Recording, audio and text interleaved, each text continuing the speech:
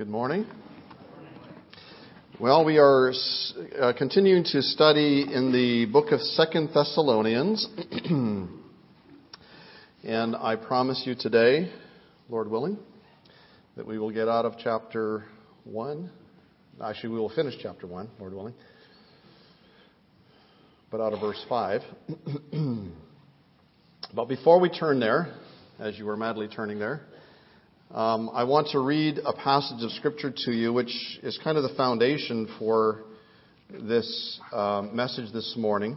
I've titled my message. I don't usually title my messages, but I did today. It's called The Next Time by Fire.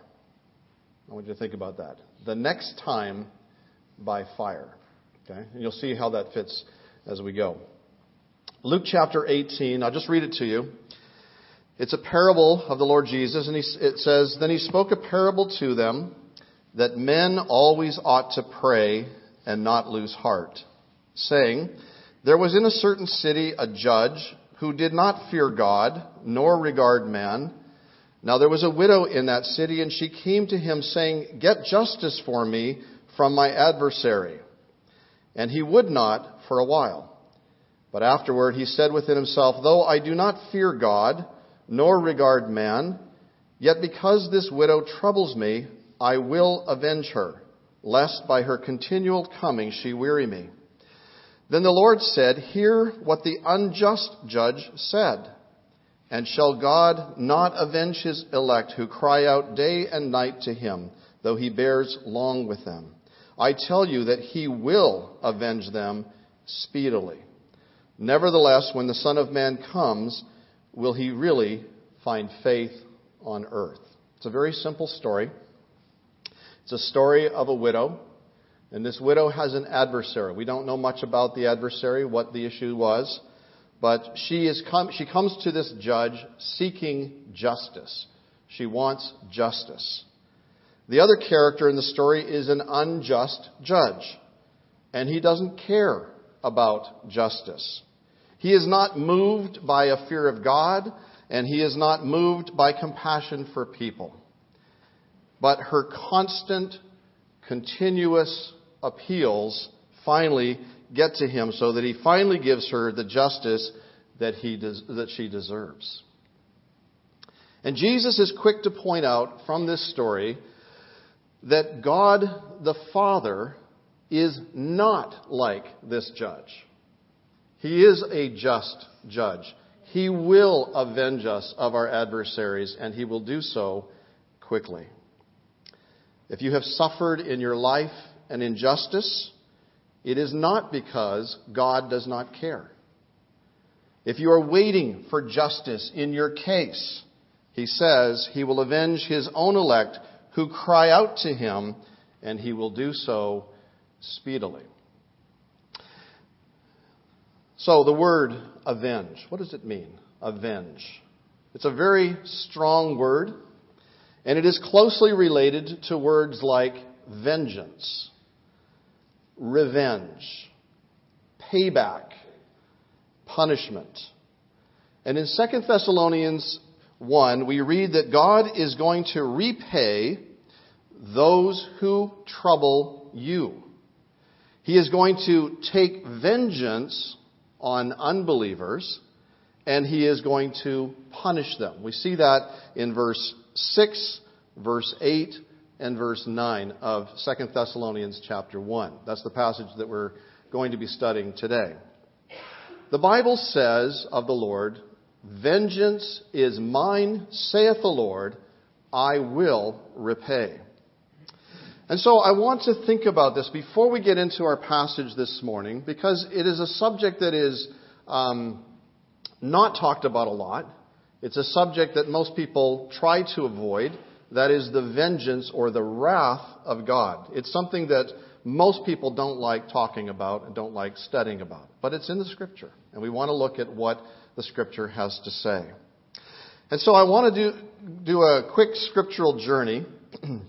And I want to start with one man first of all, and the man is Noah. Many years ago, God looked down upon planet Earth, And in Genesis chapter 6, this is what he says about what he saw. It says in chapter 6, verse 5, "Then the Lord saw that the wickedness of man was great in the earth, and that every intent of the thoughts of his heart was only evil continually." And I want you to pay attention to what is said next. "And the Lord was sorry that he had made man on the earth, and he was grieved in his heart.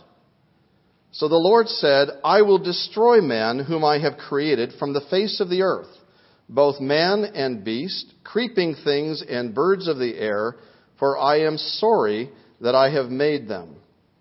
But Noah found grace in the eyes of the Lord."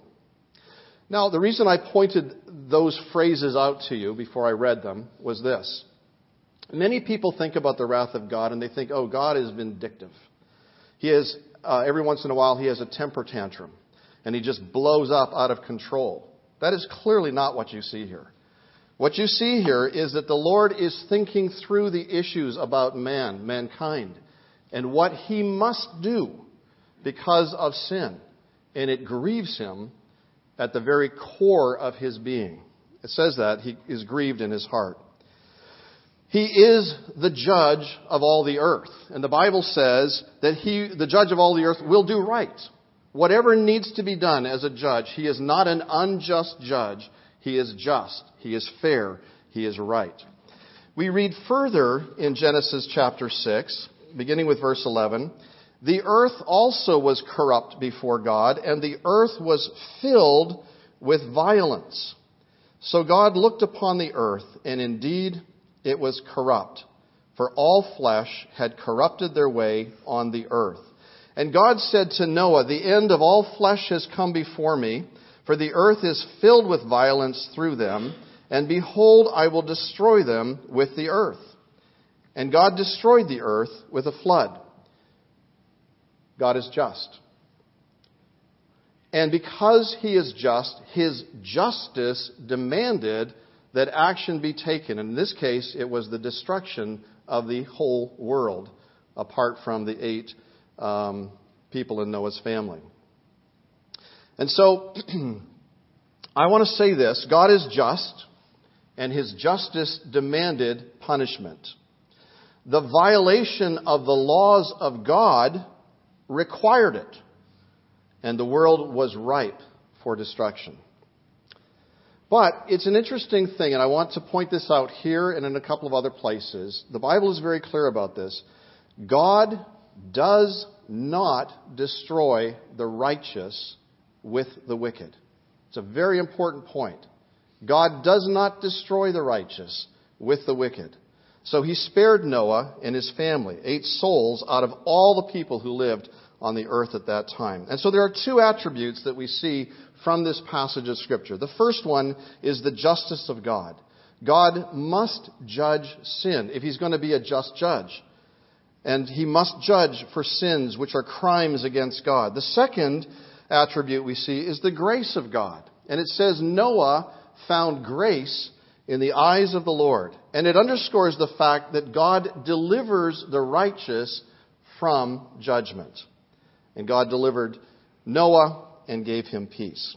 Okay, fast forward. The next story that I want to bring to your attention is the story of Sodom and Gomorrah. Over time, as the population grew on the earth, we come to Abraham's generation. And there were cities at that time that were famous for their sins. The term sodomy, which we use today, is a term that refers to perverted sexual behavior. And it is named after the city Sodom. That's where it came from. A city full of sexual perverts.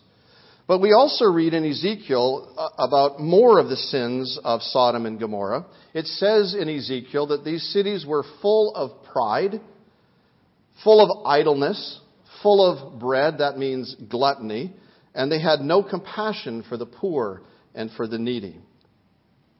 So, Genesis chapter 18, verse 20. It says, "And the Lord said, because the outcry against Sodom and Gomorrah is great, And because their sin is very grave, I will go down now and see whether they have done altogether according to the outcry against it that has come to me. And if not, I will know. And so God is going through a period of judgment, trying to discover. I mean, he knows, but he is going down to discover with certainty, as it were, that these sins are true. Then the men turned away from there and went towards Sodom. But Abraham still stood before the Lord. And Abraham came near and said, "Would you also destroy the righteous with the wicked? Suppose there were 50 righteous within the city. Would you destroy the place and not spare it for the 50 righteous who were in it? Far be it from you to do such a thing as this, to slay the righteous with the wicked, so that the righteous should be as the wicked. Far be it from you," he cries to the Lord. "Shall not the judge of all the earth do right?" And what is the answer to that question? Absolutely. Of course he'll do what is right. So the Lord said to Abraham, "If I find in Sodom 50 righteous people within the city, then I will spare the place for their sake." Well, Abraham went and appealed more. And you know the story. You've read it before. He gets all the way down to 10 people and says, "Lord, would you spare the city if there are just 10 righteous people within its borders?" And the Lord said, "Yes, even for 10. There weren't even 10. Because the Lord destroyed the cities of Sodom and Gomorrah. So again, I want to point out a couple of things to you. First of all, God is not vindictive. He is not frustrated. He is not out of control. He has heard the cry of the oppressed. I want you to go back to that first story that we read. There was a woman. She was a widow. She had an adversary. She was under oppression, and she appealed to a judge, an unrighteous judge, who eventually, out of frustration, gave her freedom from her adversary. Right? God is not like that judge. God is a righteous judge. And he listens to the cry of the people who suffered at the hands of the people from Sodom and Gomorrah. And they cried out to him. And God came, and he, like a good trial lawyer, he discovered all of the things that were true of Sodom and Gomorrah. And he was left with no other choice but to destroy them because of their sin and because of their wickedness. He came as an investigator or as a judge to hear all the facts. He is compassionate in this passage because we see that he is willing to spare the entire city and all of the sinners in it if there are just 50. Really, if there are just 10. He is compassionate. But there aren't even 10. And at the conclusion of his investigation, God destroyed the cities of Sodom and Gomorrah, the cities of the plain, with fire and with brimstone. God is just, and his justice demands it. The violation of God's law requires it, and the cities were ripe for destruction. But God did not destroy the righteous with the wicked. So he spared Lot and his family, just a few souls out of all the people who lived in those cities. So once again, we see those same two attributes here in this story. God is a God of justice. He is a just God, and he will punish sin. But he is a God of grace, and God of grace is seen in his deliverance of Lot from the judgment. Okay, let's go into the New Testament. See what the New Testament has to say. See what the Lord Jesus Christ has to say about judgment. The Lord promised that he will come again. But we learn from the Scripture that his second coming is not for salvation. He came the first time for salvation. He came the first time to die on the cross for our sins. That shows the compassion, the love, the grace, the mercy of God. He came to save. And that offer of salvation still applies to this very day. But his second coming is not for salvation. His second coming is for judgment. And he spoke about a generation to come and how it will be ripe for judgment. And this is what he says. Again, there's two attributes of God clearly seen. It's the justice of God as he pours out his judgment upon the wicked, and the grace of God in delivering his own people and giving them peace. That's when we turn now to 2 Thessalonians 1 and beginning with verse 4. So this is where we left off last week. And so Paul is writing to the Thessalonians, and he says this, "So that we ourselves boast of you among the churches of God for your patience and faith in all your persecutions and tribulations that you endure, which is the manifest evidence of the righteous judgment of God, that you may be counted worthy of the kingdom of God for which you also suffer. Since it is a righteous thing with God to repay with tribulation those who trouble you, and to give you who are troubled rest with us when the Lord Jesus is revealed from heaven with his mighty angels." Again, Paul is saying, look, you are being troubled. You are being persecuted. You are facing tribulation in your life right now. And God is at work. Yes, he is allowing you to suffer and to endure this tribulation, but God is just, and he will see to it that your persecutors will be judged, and that you will have peace. You will find peace and rest with him. Jesus said in Luke chapter 17, "And as it was in the days of Noah, so it will also be in the days of the Son of Man. They ate, they drank, they married wives, they were given in marriage until the day that Noah entered the ark, and the flood came and destroyed them all. Likewise, as it was also in the days of Lot, they ate, they drank, they bought, they sold, they planted, they built. But on the day that Lot went out of Sodom, it rained fire and brimstone from heaven and destroyed them all. Even so will it be in the day when the Son of Man is revealed." The wickedness, the violence, the perversion, the laziness, the injustices to the poor and the needy that we experience in our society today all point to one thing, that Jesus is coming again, and that the judge of all the earth will come and he will do what is right. But no one seems to be concerned about judgment. People laugh it off as if it's nothing. He's coming? Really? How long has that been preached? 2,000 years. Where's this coming? And the Lord says that in the last days there will be mockers who will say those very things. But just as it was in the days of Noah's generation, and just as it was said of Lot's generation, we can say of our generation, they ate, they drank, they bought, they sold, they planted, they built, they watched the Super Bowl. All these things that just go on, our daily living, our daily life. Life continues as normal. And that day will come at such a time as we are not ready. We are not aware. We began our message this morning by looking at the case of the widow who cried to an unjust judge and received relief. And I want to think about this for a few minutes now, that the Lord will judge the world, and he will judge it for a number of reasons. And the first one I want to point out to you, and Jake, go ahead and put this up on the screen if you will, is because of our crimes against one another. For those of you who are believers this morning, the Bible tells us very plainly that if you believe on the Lord Jesus Christ, there is therefore now no condemnation to those who are in Christ Jesus. You are exempt from the judgment of God. That is the good news.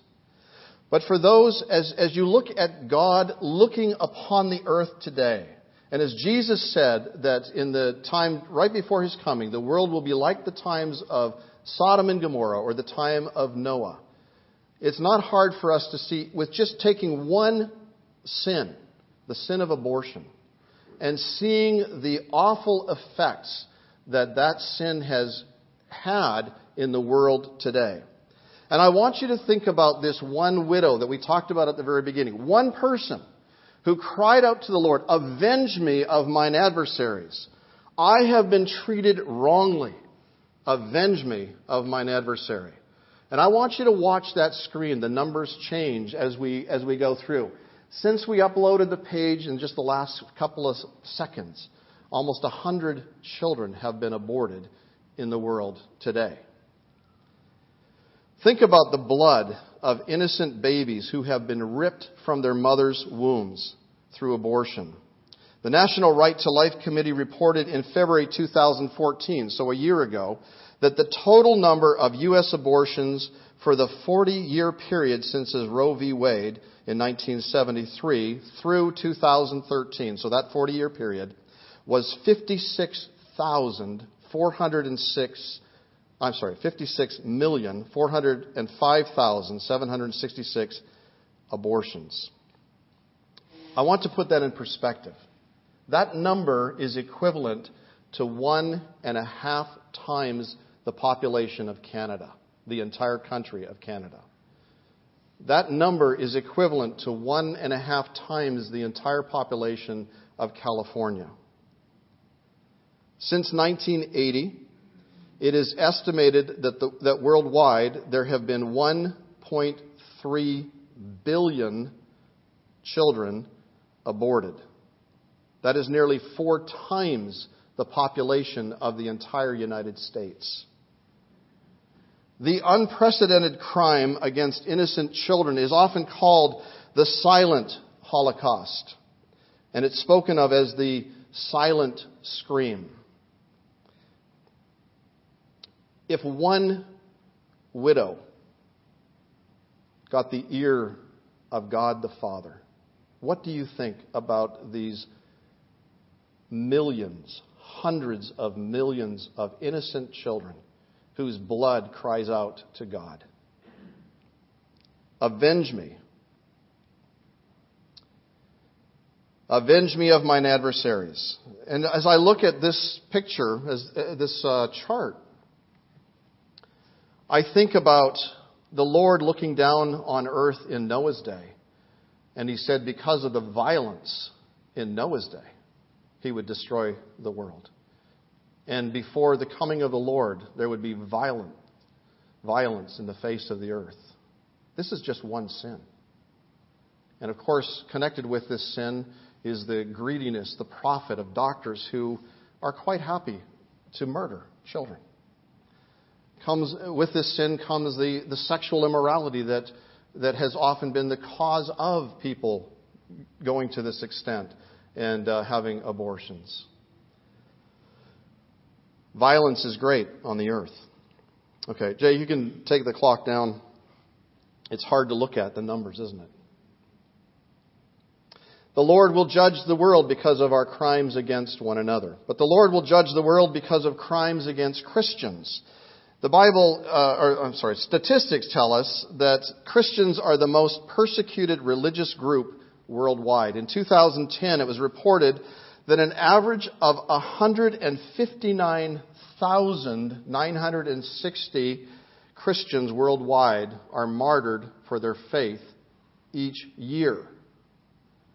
The fact is that there is no way for us to know the real number. There's no way for us to calculate that total. But it is true, as some statistics would suggest, that there are probably between 2 and 3 Christians killed every minute, every hour, every day, all year long. The Lord will judge the world because of crimes against Christians. Avenge me of mine adversary. The Lord will judge the world because of crimes against believers during the tribulation. The book of Revelation speaks of martyrs, and the cry of the martyrs is heard in heaven. It is the voices of those who were killed because they believed on the Lord Jesus Christ for their salvation. They believed the Word of God, and they maintained their testimony during the tribulation period. That's still future. And even at that late date, the souls of those who had been slain, the Bible tells us they cry out with a loud voice saying, "How long, O Lord, holy and true, until you judge and avenge our blood on those who dwell upon the earth?" It's a good question. The Lord will avenge speedily. Speedily is a different time to the Lord than to us, I think. But He will avenge. The Lord will avenge and judge the world because of crimes against the Lord Jesus Christ. Jesus told a parable in Matthew 21. I'll read it to you. It says this: "Hear another parable. There was a certain landowner who planted a vineyard and set a hedge around it, dug a wine press in it, and built a tower. And he leased it to vine dressers and went into a far country. Now when the vintage time drew near, he sent his servants to the vine dressers that they might receive its fruit. He owned it. Why shouldn't he get fruit from it, right? And the vine dressers took his servants, beat one, killed one, and stoned another.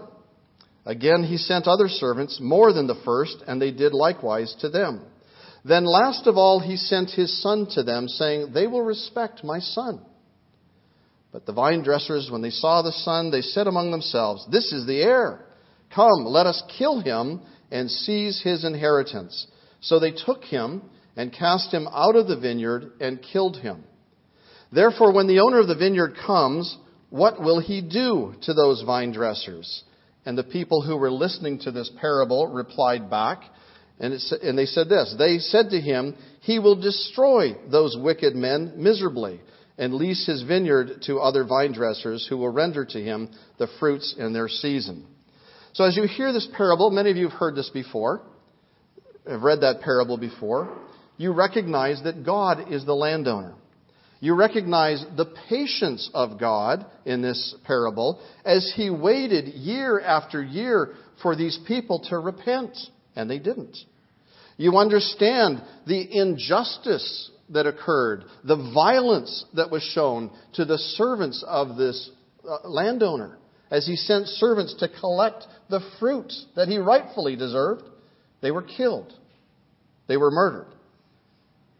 And you clearly understand that when God sent his son to this earth, we seized him and we nailed him to a cross and put his hands and his feet on the cross with nails.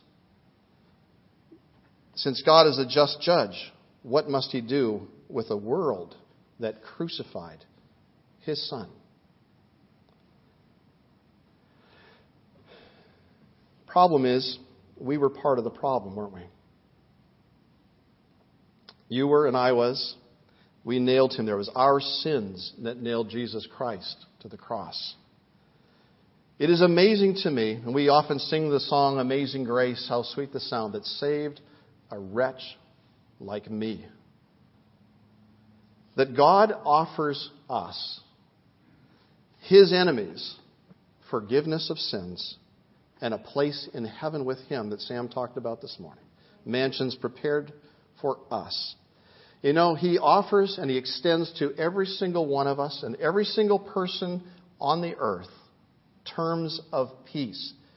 God is not a vengeful God. It is not his desire to slaughter the world. And so he first of all offers salvation to whoever believes on him and will receive him as Lord and Savior. The Bible, the most famous verse in all of the Bible, says, "For God so loved the world that he gave his only begotten Son, that whoever believes in him should not perish, but have everlasting life." But for those who reject his offer of peace, there is a certain judgment waiting. John 3, just a few verses later, says this, "He who believes in the Son has everlasting life. And he who does not believe the Son shall not see life, but the wrath of God abides on him." And so you say, well, God is going to judge the world. How will he judge the world? In what form will it take? Jesus Christ, the Bible tells us, will come again from heaven. In fact, in this passage in Thessalonians, we read this. He will come from heaven with his mighty angels. I want to point something out here as you read that, because sometimes we skip over the words. Who is the judge here? The judge is Jesus Christ. And it is clear that he is God, because only God can judge the sins of mankind. Second thing we read here is that he comes from heaven. That is the dwelling place of God. Third, I should say, he comes with mighty angels. And listen to what it says. He calls them here his mighty angels. Angels are created beings, created by God. They are God's angels. And yet here it says of the Lord Jesus Christ, they are his angels. If God created the angels, and here Jesus, it says of Jesus that they are his angels, who is Jesus? He is God. Okay? The angels are created beings. They come with him. And it's a clear statement, really, in this passage of the deity of Christ. The judgment takes place in this passage we read when the Lord Jesus is revealed from heaven. So when is that? When will the Lord Jesus Christ be revealed from heaven? It's not at the rapture. The rapture, he's not revealed to the world at that time. It says of the rapture that he comes in clouds, and that those who are dead, believers, are resurrected. Those who are alive are gathered together, and we meet him in the air. And so the first time he comes back, he's not coming to the earth. He's coming to the air, and we rise up to meet him.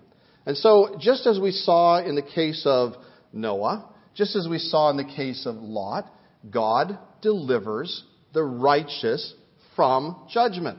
And that is what he will do right before the rapture, right before the tribulation as well. And so he is coming. It is a secret calling away of the believers. It happens, the Bible tells us, in a moment, in the twinkling of an eye. This is his coming for his saints. And every believer will be caught up to meet him in the air. But the event that we're talking about here in 1 Thessalonians is the revelation of Jesus Christ. That is, when Jesus Christ is revealed to the entire world just who he is. He is God. When will that take place? That takes place at the end of the tribulation period. When the Lord Jesus Christ comes not for his saints, but he comes with his saints to the earth, and he establishes his rightful kingdom, his rightful place on the earth, and he will reign for 1,000 years on the earth. And so the next question I have as we look at 2 Thessalonians 1 is, how will he judge the world? And verse 8 says, in flaming fire, taking vengeance on those who do not know God and on those who do not obey the gospel of our Lord Jesus Christ. These shall be punished with everlasting destruction from the presence of the Lord and from the glory of his power, when he comes in that day to be glorified in his saints and to be admired among all those who believe, because our testimony among you was believed. God made a promise to Noah. After the flood, the Lord put a bow in the sky. And some of you who have heard me teach on this before realize that the term that is used for the rainbow is actually a warrior's bow. You may not have known that. And when a hunter would go out and he would hunt for an animal, or he would go out to fight in a battle, he would go out with his bow, and he would go out with his arrows. And he would take his bow and arrow, and he would fire it to kill. Okay? That's the purpose of a bow and arrow, is to kill and to destroy. And at the end of the day, when he'd finished, he would take his bow, and there would be a hook in his home as he entered into the home, and he would take that bow, and he would hang it upside down in the shape of a rainbow. Okay? And the Lord put in the sky, he promised this to Noah, his bow, his warrior's bow. And he hung it from the clouds, as it were. And he is saying, I will never again destroy the earth with a flood. That's the promise. But he will destroy the earth again. Not with a flood this time, but with fire. That's where we get the title of the sermon. The next time, by fire. How will he judge it? In flaming fire. I want to propose to you something that, as with many prophecies in Scripture that have double fulfillments, there very well may be in this passage a double fulfillment. The reason I say that is that the first fulfillment in order will be when the Lord Jesus Christ comes to the earth with his saints, and he will destroy all of his enemies, and he will give relief to all of the believers that remain on earth that have gone through the tribulation period. The same event, his coming to the earth with his saints, has actually two outcomes. The first outcome is for unbelievers. They are cast into hell, a place of torment, a place of weeping and wailing and gnashing of teeth. The fires of hell will not be extinguished. And for believers, that's the second outcome, we will enter into the millennial rest. It will be a time of peace. It will be a time of deliverance from evil. And the cry that has gone up to the Lord for all of these centuries, "Avenge me of mine adversary," will finally be answered here with peace. Who will the Lord judge? Well, take a look at verse 8 again. Those who do not know God. In Romans chapter 1, we read an interesting account of how the Lord has revealed himself to every single human being on the face of the earth. How has he done that? He has done it by creation. And so as you go out and you see the seasons that repeat over and over again in their time, you see the consistency of the sun, from our perspective, rising in the east and setting in the west every day. The fact that there is night and day. The fact that God has given abundance of food for us to enjoy. All of these blessings are so obvious that they did not come from us, but they came from somebody so much greater than us that we should recognize that there is a God in heaven. That much we should know. And God has revealed in His creation the vastness of the universe. We put stuff out into space. And they're searching with telescopes to the far reaches of space. And they say, we don't see the end of it all. Of course you don't. God is eternal. God is greater than His universe. And He spoke the word and it just, you know. And you can't reach the end of it. Would you expect to find the end of God's creation? Of course not. God has revealed Himself in His creation. But God has also revealed Himself in the conscience He has given every single person on the face of the earth. I have a little grandson. He's a little bit over a year and a bit. How old is he? 18 months. Okay. I don't know when I first noticed this, and I don't do it very often, but if he's holding something in his hand that he thinks is his, and I take it from him, he's going to let me know in a hurry. Why does he do that? Because that's mine. That's mine. And he knows the injustice of his grandfather taking from his hand the thing that belongs to him. And from the earliest age, we know that. We know that stealing is wrong. And we know that murder is wrong. We know so many things that are wrong. Why? Because God has placed, in a sense, His law in our heart. And our conscience, we know right from wrong. And so we are without excuse. And so God will judge those who do not know Him because they have willingly not pursued Him. And then it says those who do not obey the gospel of our Lord Jesus Christ. And I believe there is greater judgment for those who have heard the gospel message. Those who have heard of the facts that God sent His Son to the cross to die in your place and my place. And He paid the penalty for your sins in full. And people hear the gospel message. They realize that their sins can be forgiven and that they can be in a right relationship with God, that they can be reconciled with God. And they say, you know what? I don't want any part of it. And God will judge those people. Because the gospel is not something to be ignored. The gospel is to be obeyed. It says that here. That obey not the gospel of our Lord Jesus Christ. When God issued the command to believe on the Lord Jesus Christ, that's a command from God. Believe on the Lord Jesus Christ and you will be saved. And so when a person refuses, it's defiance against God. And it must be punished. And the sentence will be carried out and they will be punished, it says here, with everlasting destruction. That means there is no end to this punishment. It is eternal.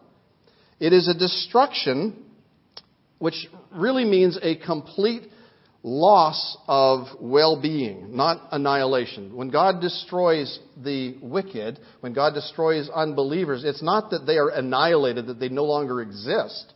They exist all right, but in a place and in a condition of a lack of well-being for eternity. They will be in a conscious torment forever and forever. You see, God actually gives people what they want. Do you know that? He does. When a person says, I will not have this man reign over me, as the Jews did in Jesus' day, I refuse to let Jesus into my life and to reign over me, the Lord says, okay, then you can be your own God. You can be your own master. See how that goes. Okay? And for eternity, you're your own master. It's not a pleasant thing. They refuse the terms of peace, and so God will give them no peace for all eternity, away from His presence forever. And it says they will never enjoy the glory of His power. So I think that's the first fulfillment of what we have here in this passage. I think the second fulfillment of this prophecy occurs at the end of the millennium, when death and hell give up the dead that are in them, and the unsaved stand before God for the final judgment. It is called the Great White Throne Judgment. And they stand before Him, and ultimately they are cast into the lake of fire forever and forever. And there is no escape. In 2 Peter chapter 3, we read about this, and it says that, talking about how God judges, that He judged the earth once before, Peter says this, for this they willingly forget that by the word of God the heavens were of old, and the earth standing out of water and in water, by which the world that then existed perished, being flooded with water. He's talking about Noah's flood there, or God's flood, which Noah was saved from. But the heavens and the earth, which are now preserved by the same word, are reserved for fire until the day of judgment and perdition of ungodly men. But, beloved, do not forget this one thing, that with the Lord 1 day is as 1,000 years, and 1,000 years as 1 day. The Lord is not slack concerning His promise, as some count slackness, but is long-suffering toward us, not willing that any should perish, but that all should come to repentance. That's why God is waiting. He's waiting for that last person to trust in Him. He is long-suffering, waiting for repentance. But the day of the Lord will come as a thief in the night, in which the heavens will pass away with a great noise, and the elements will melt with fervent heat. Both the earth and the works that are in it will be burned up. Therefore, since all these things will be dissolved, what is he saying? Everything we see, you're sitting on a chair, you're standing on a floor, there's carpet, there's a building, there's cars out there, there's trees. It's all going to be dissolved. All of it. It's going to melt with a fervent heat. Since all these things will be dissolved, what manner of persons ought we to be in holy conduct and godliness, looking for and hastening the coming of the day of God, because of which the heavens will be dissolved, being on fire, and the elements will melt with fervent heat. Nevertheless, we, according to His promise, look for new heavens and a new earth in which righteousness dwells. Wow. I'm looking forward to that. Paul, then in the final verses of this chapter, encourages the saints in Thessalonica. And I want to end with this encouragement and with this challenge to you today. Paul says that when the Lord Jesus comes to the earth for His millennial reign, He, the Lord Jesus, will be glorified in His saints, and He will be admired by all who believe. Why? It's really, really good. It's because Paul had gone to Thessalonica, and he had preached the message of salvation, and these idolaters had turned from their idols to serve the living and true God. They had become Christians, and they were saved, and their lives were totally and completely transformed. There's glory for God in a transformed life. Okay? We have experienced here the same thing. As the gospel has gone out and it has been preached, people's lives are transformed. Only God can do that. There's glory for God in that, just by itself. They took sides with God against themselves.